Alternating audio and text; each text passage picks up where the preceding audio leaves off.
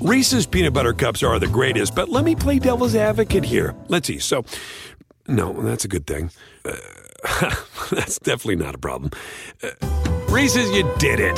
You stumped this charming devil.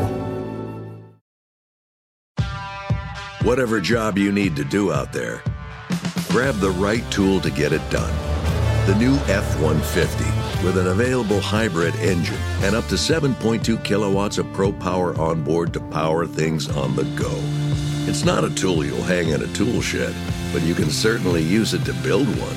The new 2024 Ford F-150. Tough this smart can only be called F-150. Available starting early 2024. Optional features, the owner's manual for important operating instructions.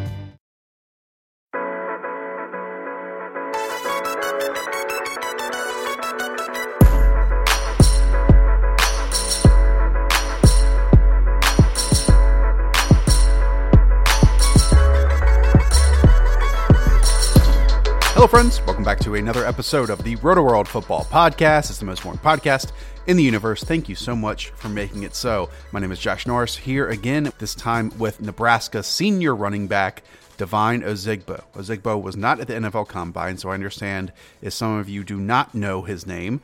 I found out who he was when I was cramming in prospects ahead of East-West Shrine Week. I try to watch all the players before that All-Star event, so at least I have some level or foundation of an evaluation for them.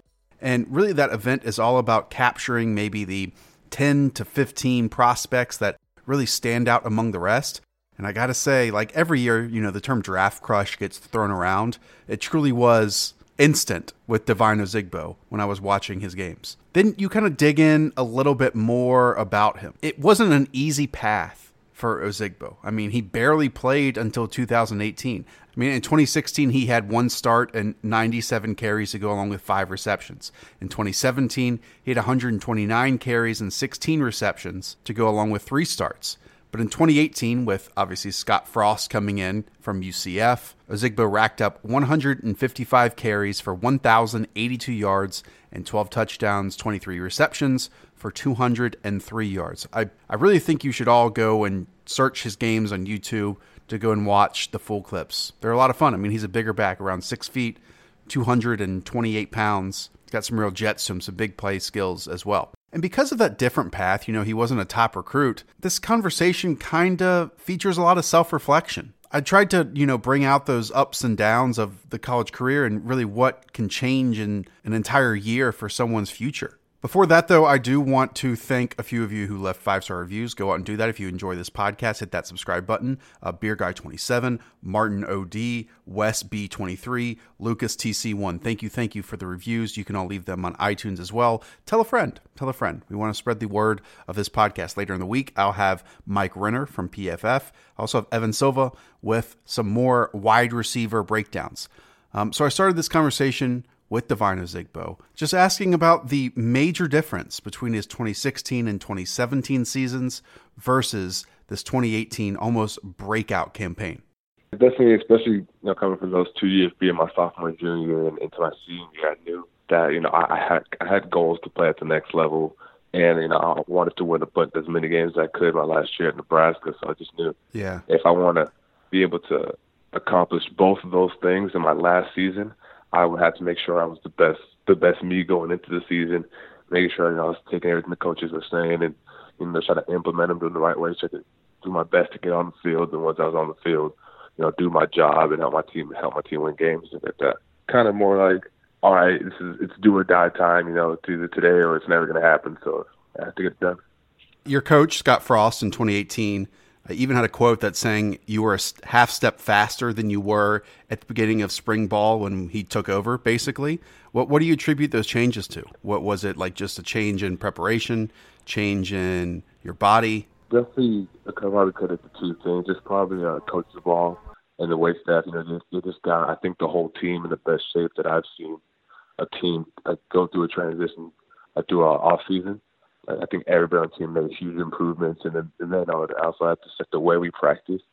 We practice at a fast-paced tempo, and Coach Held and the running back assistant coach, Coach Ellis, they would always harping on, 3 sharp lines. Like, you get touched here, you have to finish burst through the line. Just the little things, and being able to practice with my body in better shape and then practice at that speed all the time. Yeah. When it came to game times, it wasn't like a transition between practice speed and game speed. We were always playing at game speed. Interesting. So it just kind of made it easier to keep it going. You're not one of these players that just had a super easy college career. You know, there were some hurdles along the way. There were some speed bumps along the way. I mean, but that change is something that you're going to have to most likely face in the NFL as well. You mentioned the change in the preparation and the change in the weight room and even the strength and conditioning. Is it that big of a factor? Does it all stem from that? I mean, did you recognize in 2016 and 2017 that you personally or even as a team, you were missing something?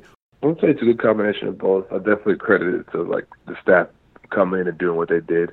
And I would say one thing is I feel like the environment that they brought, like aside from all like the actual football lifting and just like being able to do things physically, the mental ease and the mental confidence that they brought to the team, I think that definitely helped everybody. Everybody was able to play looser and like have like as much fun as you're supposed to have while playing this game.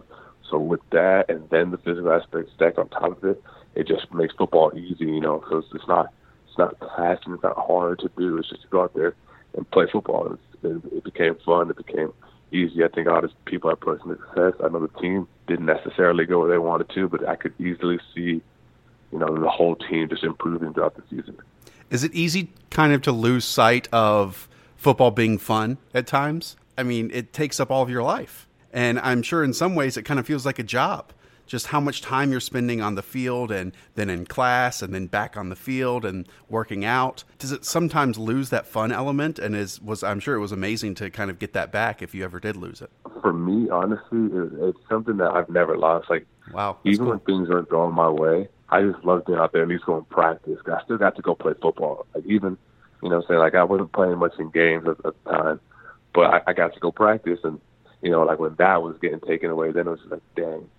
But it's like other people on the team, they're the ones, like, you know, sometimes, you know, attitudes start to get a little different. You just have to kind of talk to them and then make sure everybody's head's on straight because it can get a little taxing, like you said. But, you know, everybody loves football, but it's fun to be playing it in a lax and easy environment.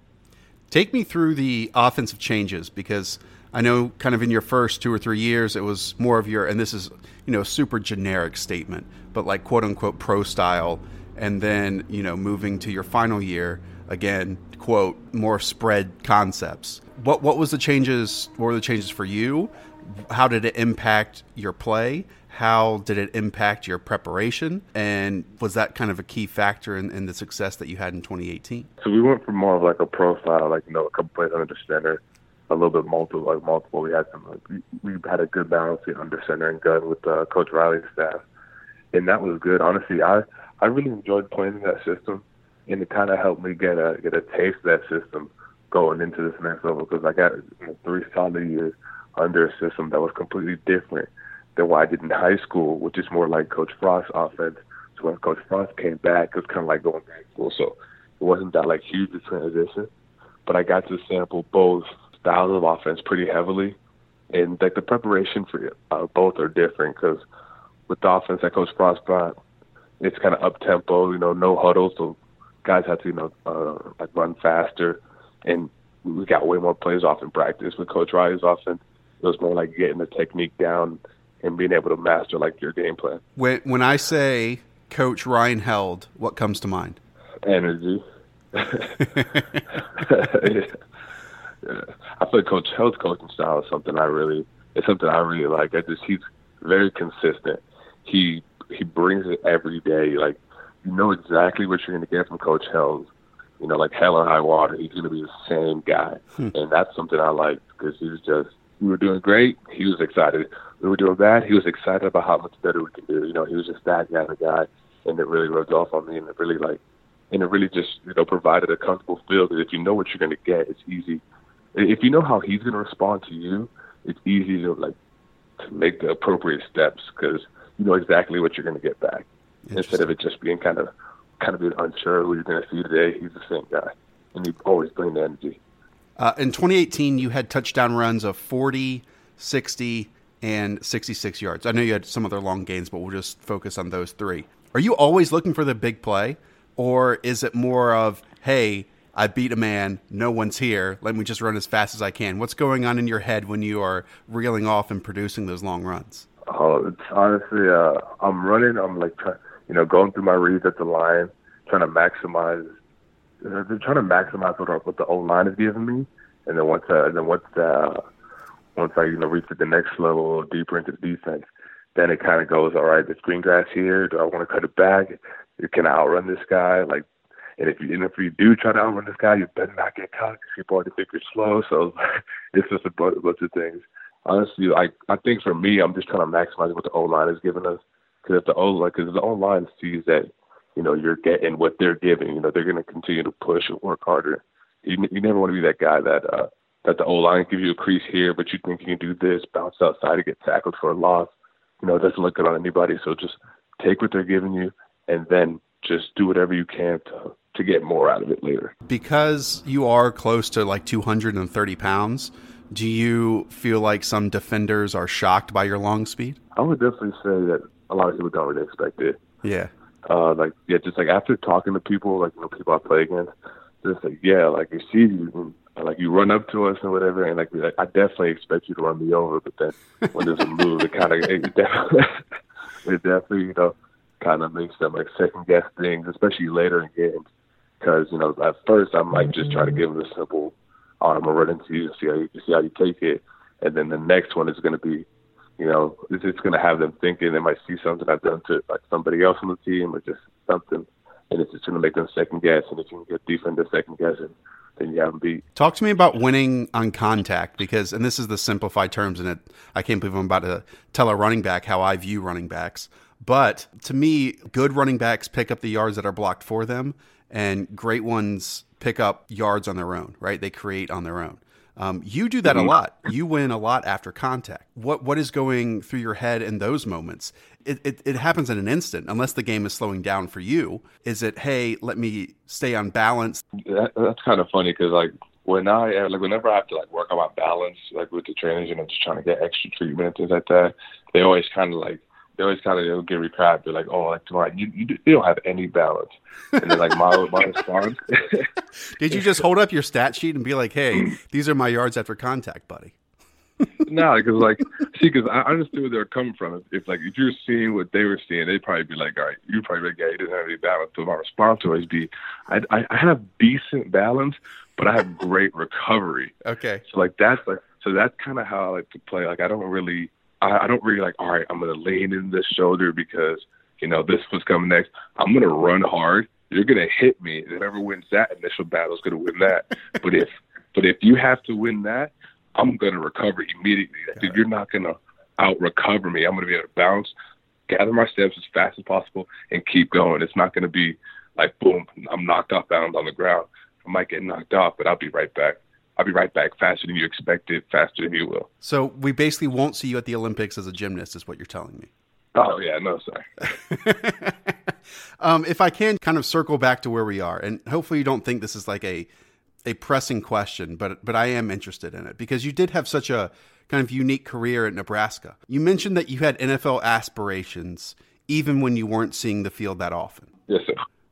What is that like? What is that like thinking and believing in yourself that you are an NFL caliber player, yet you aren't getting the opportunity to show that off? And if that sustains, if that continues, then most likely you'll have a very steep uphill battle to reach the point that you want to get to. That was honestly what it was. I remember talking to my brother about a little bit past halfway through the season, talking to him on the phone because, things were going pretty well at the time.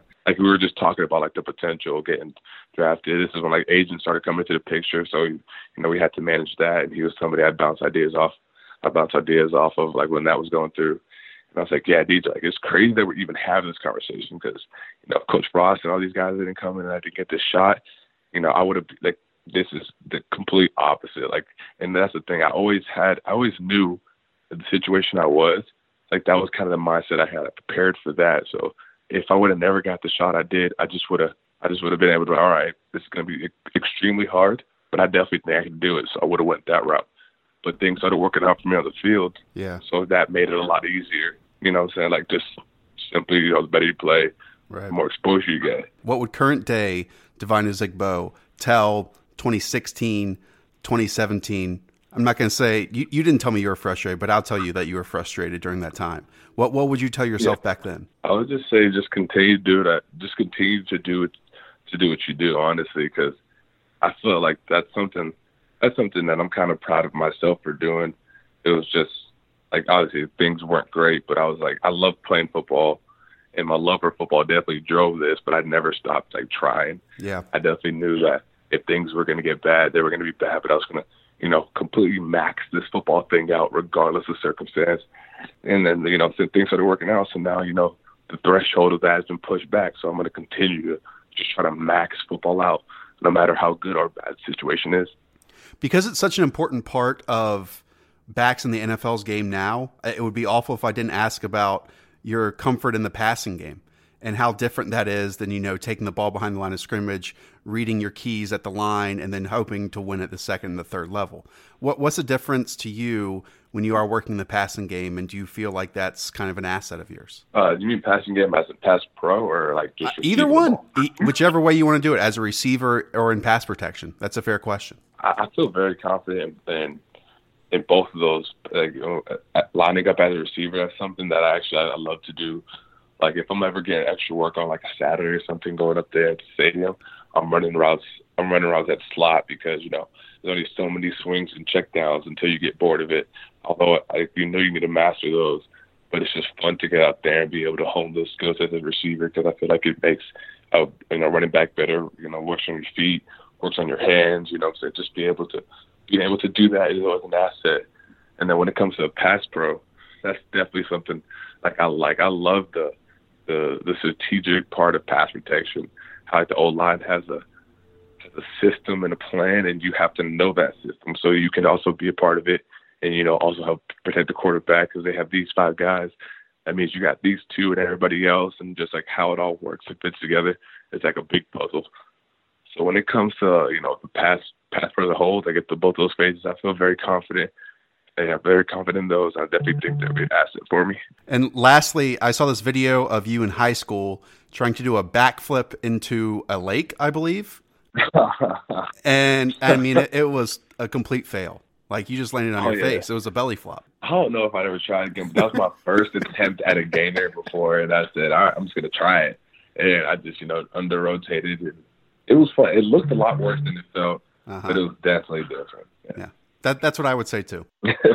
Really, really appreciate Devine Ozigbo for taking time out of his day to join this little podcast for 15, 20 minutes. Again, go to YouTube, type in Devine Ozigbo, Nebraska, and you'll find some, I think, really solid tape. I mean, I just posted my top 50 earlier in the week, and he was in the top 50. I understand that, that might be a little crazy, a little nuts to some people. If I can just peel back the curtain a little bit, if you give me a moment to do that, I do think that that's part of this business in some ways, where, sure, I obviously want to be right. I 100% want to be correct in my evaluations. There's so much that goes into it. So I, as much as I can and as often as I can, want to attach myself to players that I think are great, players that can succeed at the next level. And when they do well, that's all on them. That's completely on them. And despite, not being a combine invite, despite not being a Senior Bowl invite, I think Devine Ozigbo is going to be a very talented player in the NFL. So I try to rank him as highly as I think is reasonable so more people can get to know him as well. Just quickly, a few more shout-outs to those of you that have left reviews. Riley M6, Manning to Luck, and Carmine 54. Really, really appreciate the time that you take to leave a rating and review. If you enjoy this episode at all, hit that subscribe button. Also, again, Mike Renner from PFF. Later in the week, try to hit that Bachelorette section of the world. And also, my buddy, Evan Silva, will be back for some wide receiver evaluations, including Hakeem Butler, DK Metcalf, all that good stuff. Plus, I'll be on Chris Sims' podcast later this week to talk about my top 50 and what prospects Chris and I disagree on. So, until next time, everyone, talk to y'all soon. See ya. Reese's Peanut Butter Cups are the greatest, but let me play devil's advocate here. Let's see. So, no, that's a good thing. That's definitely not a problem. Reese's, you did it. You stumped this charming devil. Everybody in your crew identifies as either Big Mac Burger, McNuggets, or McCrispy Sandwich. But you're the Filet-O-Fish Sandwich all day. That crispy fish, that savory tartar sauce, that melty cheese, that pillowy bun. Yeah, you get it. Every time. And if you love the Filet-O-Fish, right now you can catch two of the classics you love for just $6. Limited time only. Price and participation may vary. Cannot be combined with any other offer. Single item at regular price. Ba-da-ba-ba-ba.